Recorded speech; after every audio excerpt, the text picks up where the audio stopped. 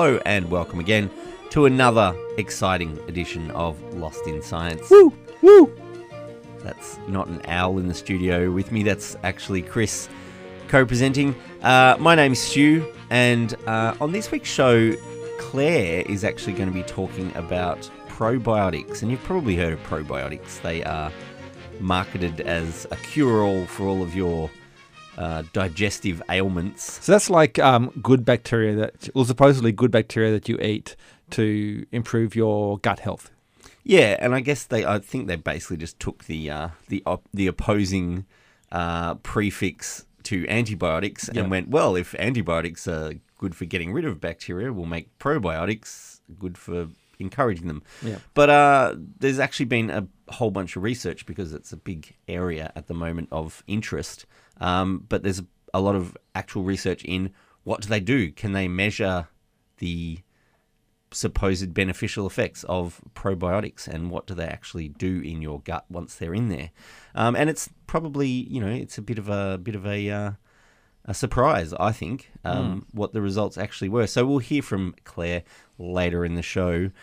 But Chris, it is the I guess the awards season in It science. really is. We had the Archies or the Archies a couple of weeks ago, the Eureka Prizes that we like to call the Archies after Archimedes. The meaties. Yeah, the Medes.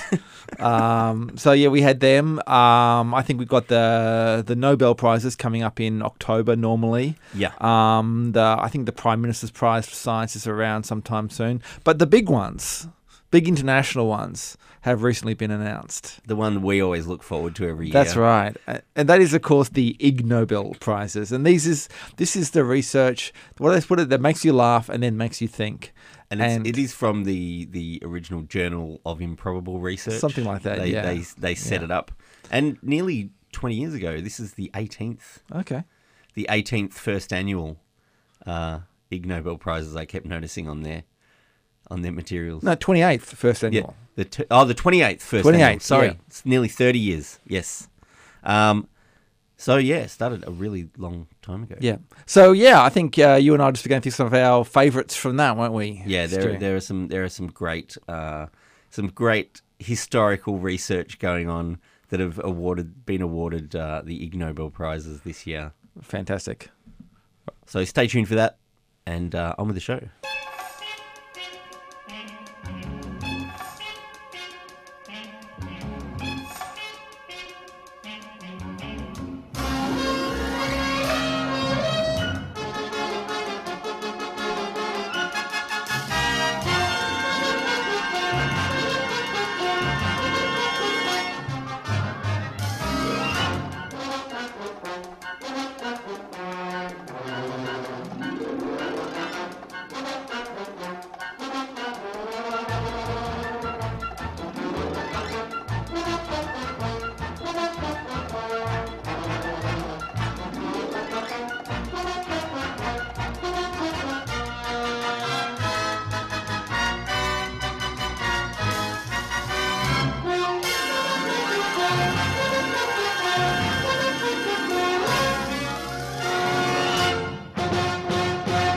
Yes, you're listening to Lost in Science, and we are talking about the annual Ig Nobel Prizes. This is the awards for research that makes you laugh and then makes you think. It's always a good, reliable source of amusing science stories this time of year. I think that's the main purpose of it. It is really, and it is, it's kind of, I guess, poking good-humoured fun at the Nobel Prizes, but it's actual real science.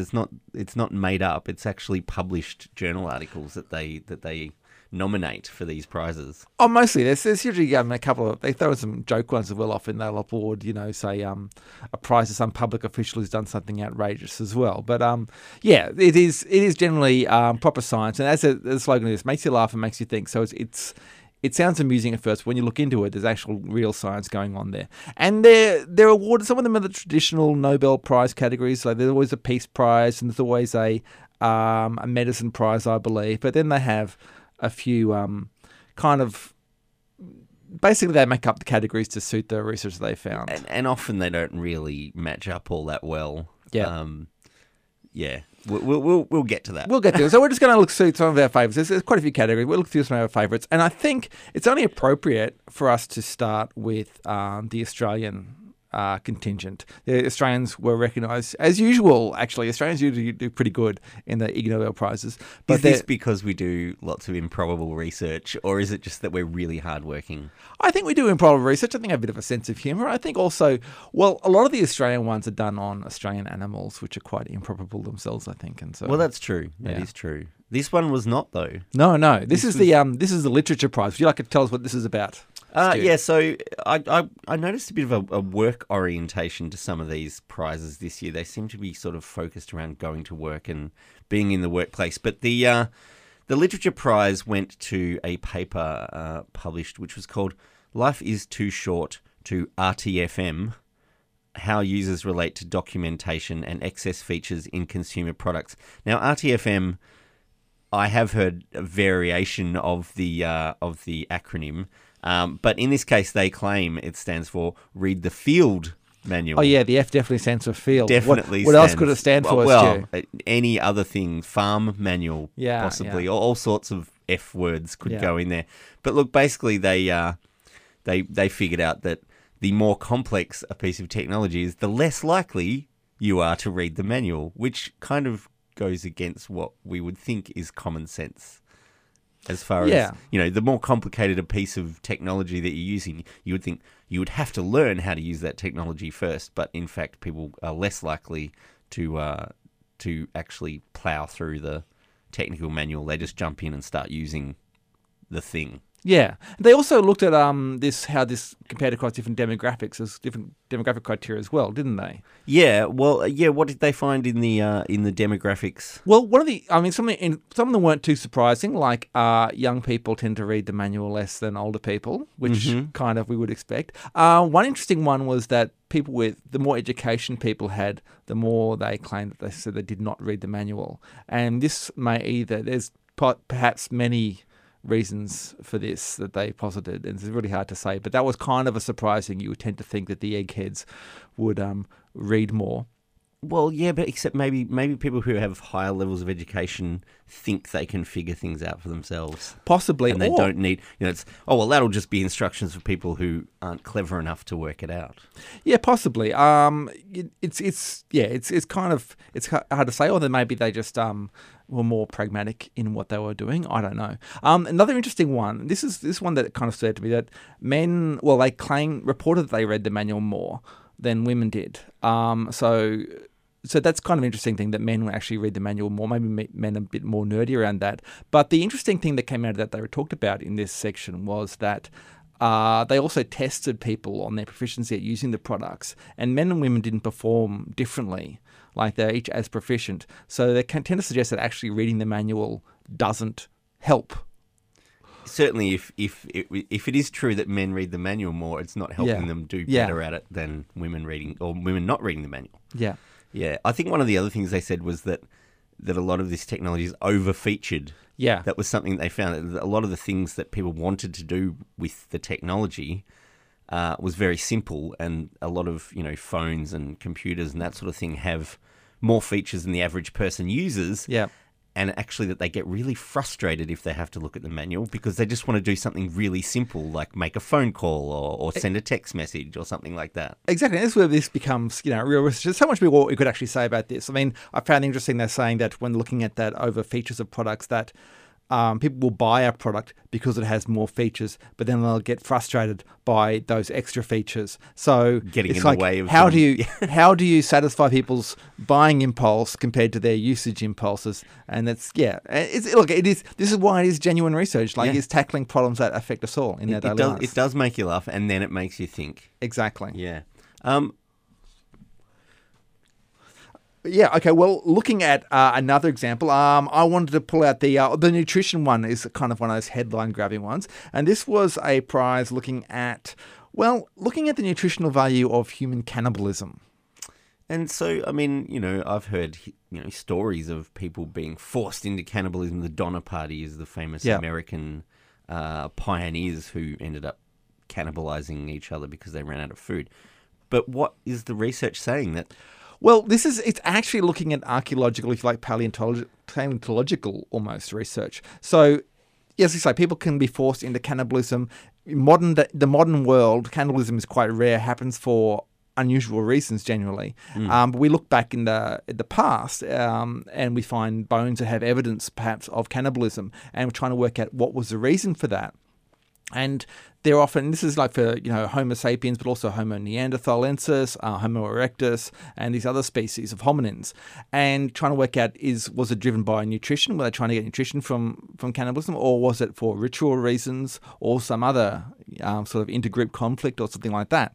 And so what they did is they analysed the calorie content of a human body and said, how much would that feed a group of people.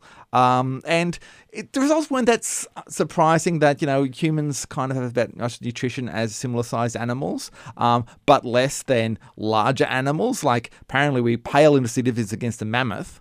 And Well, you of might course think, we would, with it so much smaller. so you may think, what is this just telling us the obvious? But essentially the point is that if you were to actually have a strategy of hunting humans for food, I mean, as we all know, humans are the most dangerous game. So they're basically assuming that other hominins would be hard to catch because they would be as smart as you and good at fighting back or hiding.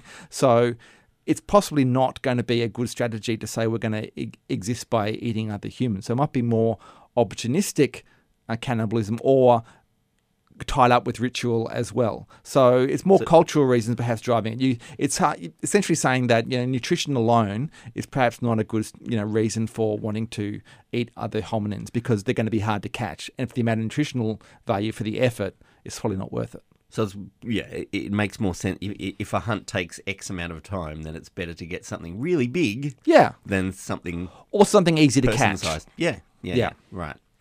Another one that I saw, which I thought was very interesting, was, and I mentioned earlier that they sort of workplace-related topics. This one was about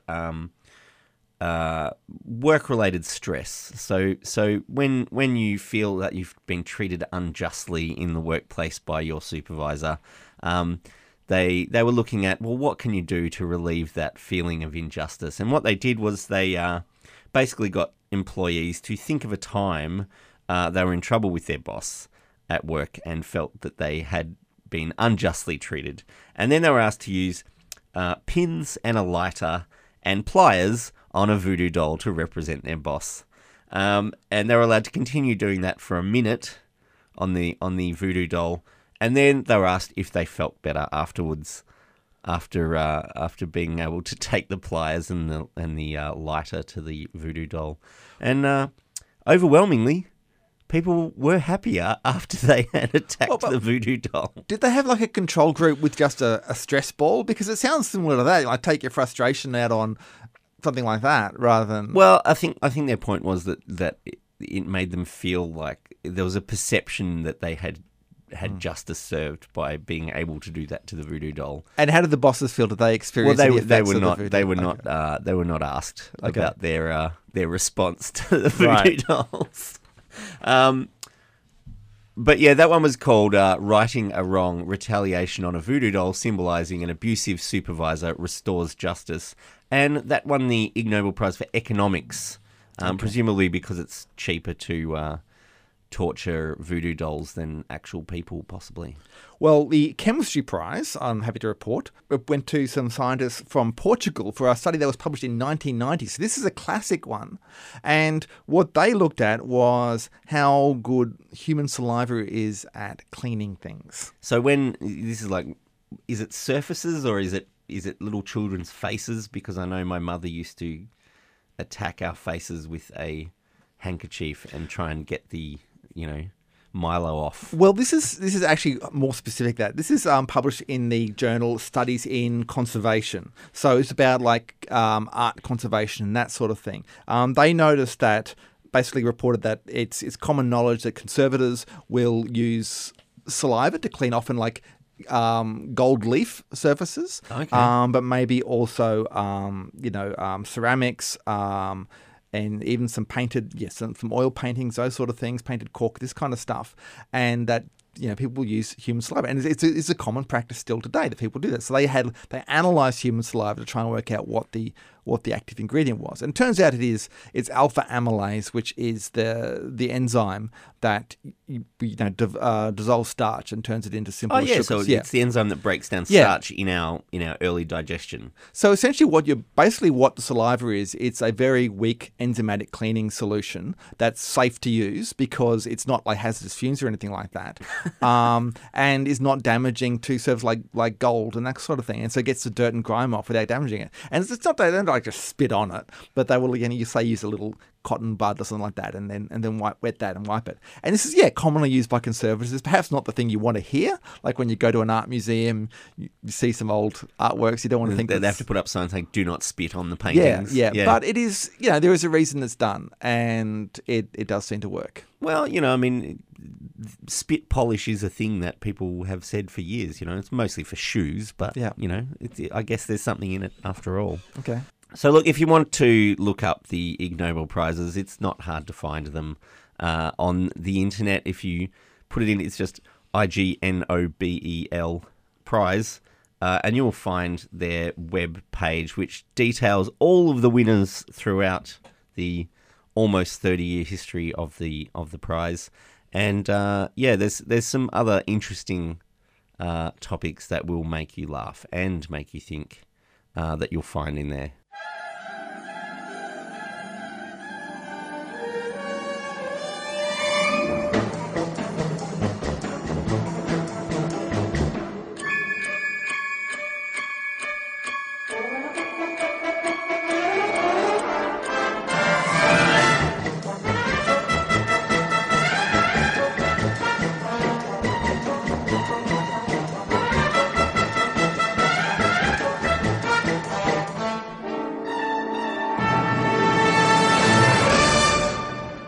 So I did a course on fermentation of foods the other day. Intentional fermentation of foods, not the unintentional fermentation that I've been doing for years in my fridge. We're talking like kimchi and sauerkraut. That's right. We're talking kimchi and sauerkraut, fermented fruits, all the stinky, delicious things that go along with it. Now, they are a fad right now. They're wildly popular, some would say. They are wildly popular. Yeah, and part of the reason is because they are known as a source of good live bacteria. So bacteria such as Pediococcus and Lactobacillus are supposed to be good bacteria and promote gut health, help with digestion. Yeah. I was just going to say there's also good reason to eat fermented foods. Historically, people in some parts of the world, such as Northern Europe, didn't get enough vitamins during the winter, so they would eat things like sauerkraut, which were fermented with bacteria, and the bacteria would produce extra vitamins that would keep those people alive during winter. Oh, I thought it was just a way of like keeping their vegetables kind of pickling them. It's a storage thing as well, but apparently they benefited from B vitamins, particularly being produced by the fermentation process. Yeah, that's exactly right. And not only is it a digestion thing with these live bacteria, but extra vitamins for people who might be vegan and might find it difficult to access those vitamins. And it also, I don't know whether the vitamins would probably have something to do with this boost in immunity that a lot of people are looking for when they're eating fermented foods that are associated with fermented foods. There's a lot of people make all sorts of claims about. There's a lot of claims out there. Yeah. But this idea of probiotics improving health, it's really been supercharged recently. There's a huge market out there for commercial probiotic supplements, and now millions of people are taking these probiotics to boost their gut flora or their microbiome, as it's called, or restore their gut ecosystem. You can call it any of these things. Why is it gut flora and not gut fauna? But I have often wondered. Well, it's really old terminology because once upon a time, all life was either animal or plant, and they decided that bacteria were more like plants, so therefore they're in the plant kingdom, so it's microflora. even though they're not. Should we update that? They- Should we they start have- calling it microfauna? Well, I Well, don't not think really they're animals fauna either. No, it isn't either. that either, No, is it? they've We got should their start own call- kingdom yeah. now. So Microbiome. I guess if you were playing Yeah. animal, vegetable, or mineral, where would you put your bacteria, Claire? That's smaller a than- really good question. Smaller than a bread box, obviously. Thanks, 20 questions. Yeah. leave them in the bottom of the fridge like she usually does.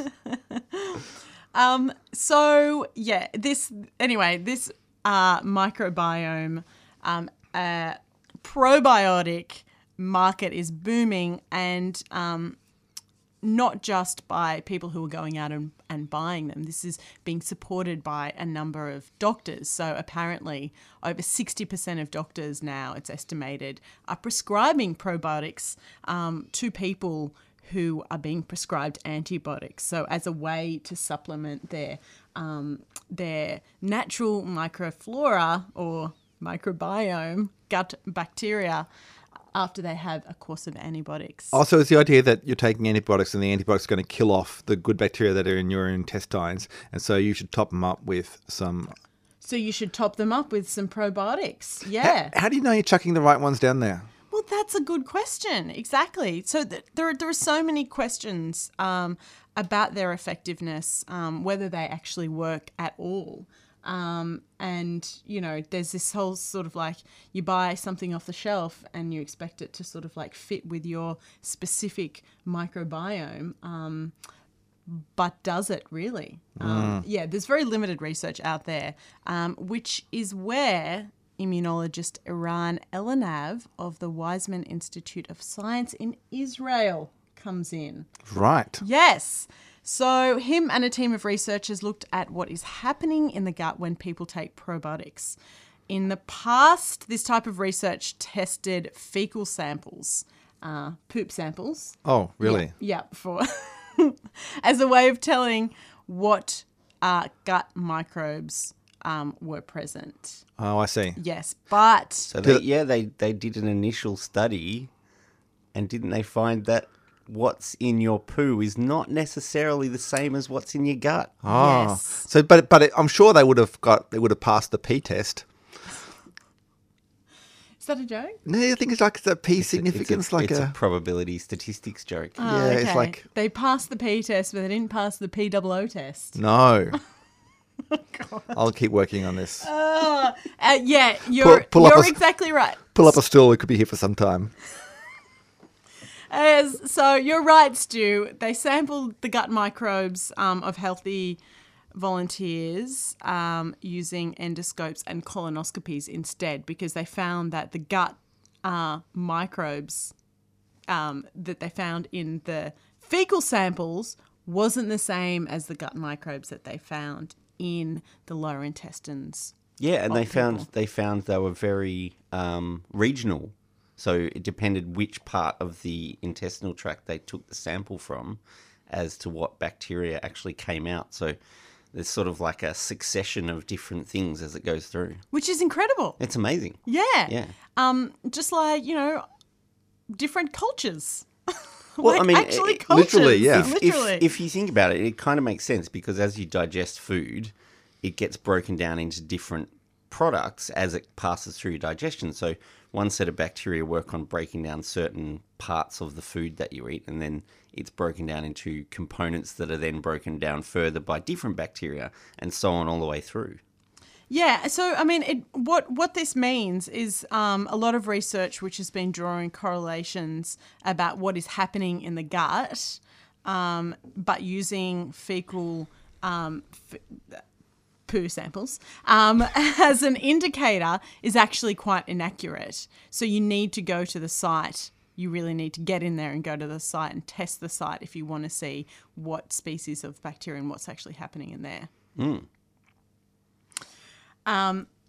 Also, interestingly, the researchers showed that although the probiotics colonized in the guts of some people, in others, probiotics just flush straight through. So there's no way of figuring out from a poo sample whether probiotics in your gut have taken hold or not. Oh, so what they're saying is they were testing poo samples for the probiotic bacteria, but in some people they had just they'd swallowed the probiotics and they just went straight through without even stopping for a holiday. Yeah, that didn't even stop for a holiday. I have another question about probiotics. Yeah. So to get to your intestine, they have to go through the stomach, right? And the stomach is like a very hostile, acidic environment. So they do survive, don't they? In that journey, is this what we're saying? Yeah. Well, they must, because they do colonize some people's lower intestine. Okay. Yeah. But just not everyone. But just not everyone's. Yeah. Okay. And I don't think they've figured out what was the difference between the ones that they did colonize and the ones they didn't. They haven't. No. It's new science. We don't know. That's right. We don't know all the But I answers. guess this is why I guess you have. I mean, I think that's another way of getting them in there. I think isn't there? There is another way of getting them in there. So the researchers went one step further. So they looked at the effect of probiotics on gut flora of people who have taken antibiotics. So in theory, if you've got people who've taken antibiotics and it cleans out their natural gut flora, so there's a absence of your gut flora there. They then took 21 volunteers who had all taken the same antibiotic and were assigned to one of 3 groups. So the first group, the gut flora was allowed to recover on its own. The second group was instructed to take probiotic, some sort of probiotic, to repopulate the gut flora. And then lucky group number 3 was treated with a fecal transplant. Or what do you call it, Chris? I think the technical term is transfusion. Now, technically, is this a fecal transplant? Well, okay, so it was a fecal transplant of their own crap. Oh, they saved it. So that before they took the antibiotics, they took their poo. So this was, obviously poo with with a whole lot of microbes that are inherent to them. So, their own microbes. They then froze it, strained it, froze it, did all the things that you... Yeah, I'm sure you could look up the methods in the journal Cell if you really want to see how they did it. But so they Blended it up. They put it aside. They put it aside. They gave them antibiotics, and then they transplanted the feces. Okay. What I want to know, I don't know whether you've read in detail the methods for this paper or not. Well, look, I did some cursory research, so go on. Was it like a blinded study? Did they have to give everyone? So because you would know if you're given a transfusion, obviously. So maybe they have to Give some placebo transfusion. Yes, to everyone. Placebo. Okay, so there was no reference of placebo, so I guess that means it wasn't as blinded as it could have been. Okay. They could have given everyone placebos, and maybe they would have found some different things. But what did they find compared to the probiotics? That's the important thing. That is the we want to important know. thing. Well, firstly, I just want to say that fecal transplants do have there's quite a lot of science behind fecal transplants, and they're showing quite promising results with a lot of diseases, such as people who are infected with something called Clostridium difficile in the gut. Yeah, it produces a really nasty form of diarrhea. Diarrhea and apparently, yeah. fever, and it can Yeah. be fatal. So these infections can recur after antibiotic treatment, but are cured 90% of the time after a fecal transplant. So, fecal transplants are really hot right now, hot and steamy right now. But only for certain things like that. It's not just it's not a cure-all. No, and don't try this at home, folks. Yeah. Yeah. Anyway, I digress. So we have the 3 post-antibiotics. So in the probiotic group, these probiotic microbes took over the gut flora, apparently quite potently. They established themselves so much that the probiotic microbes prevented the person's normal gut flora from returning for up to 6 months. So they pretty much got into the gut and then took it over for up to 6 months. Is that a bad thing? Well, when you're trying to, I guess, reestablish your own gut microbes, then it can be a bad thing. Okay, but you just got Jalna's selection of gut Yes. microbes instead. Yeah, really. so you've probably got, the kind of lactobacillus and things like that, which are easy to culture Yeah.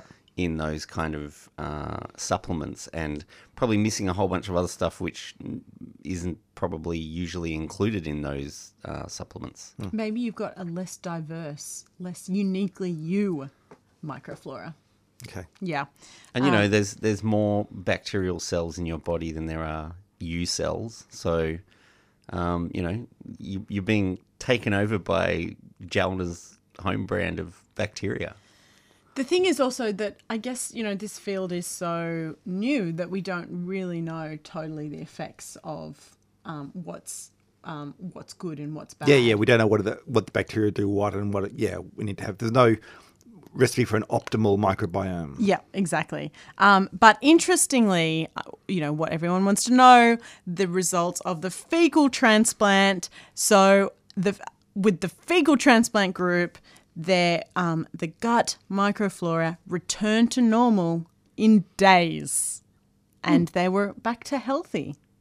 So what the researchers are suggesting is that probiotics off the shelf, the ones that you just buy at the supermarket, are probably not a silver bullet, a one-size-fits-all solution, and may actually not be as harmless as we all think. And the future of healthy guts is probably healthy poos.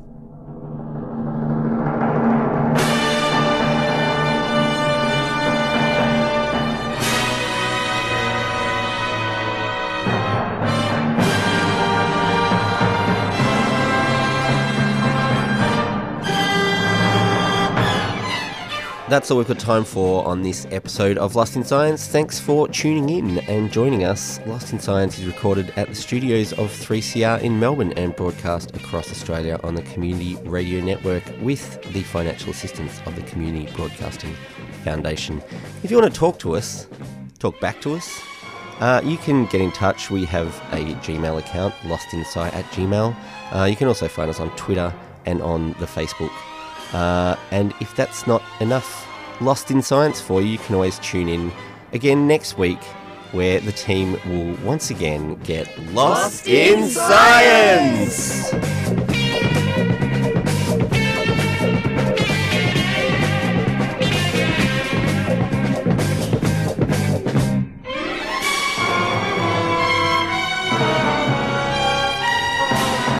Thanks for listening to a 3CR podcast. 3CR is an independent community radio station based in Melbourne, Australia. We need your financial support to keep going. Go to www.3cr.org.au for more information and to donate online.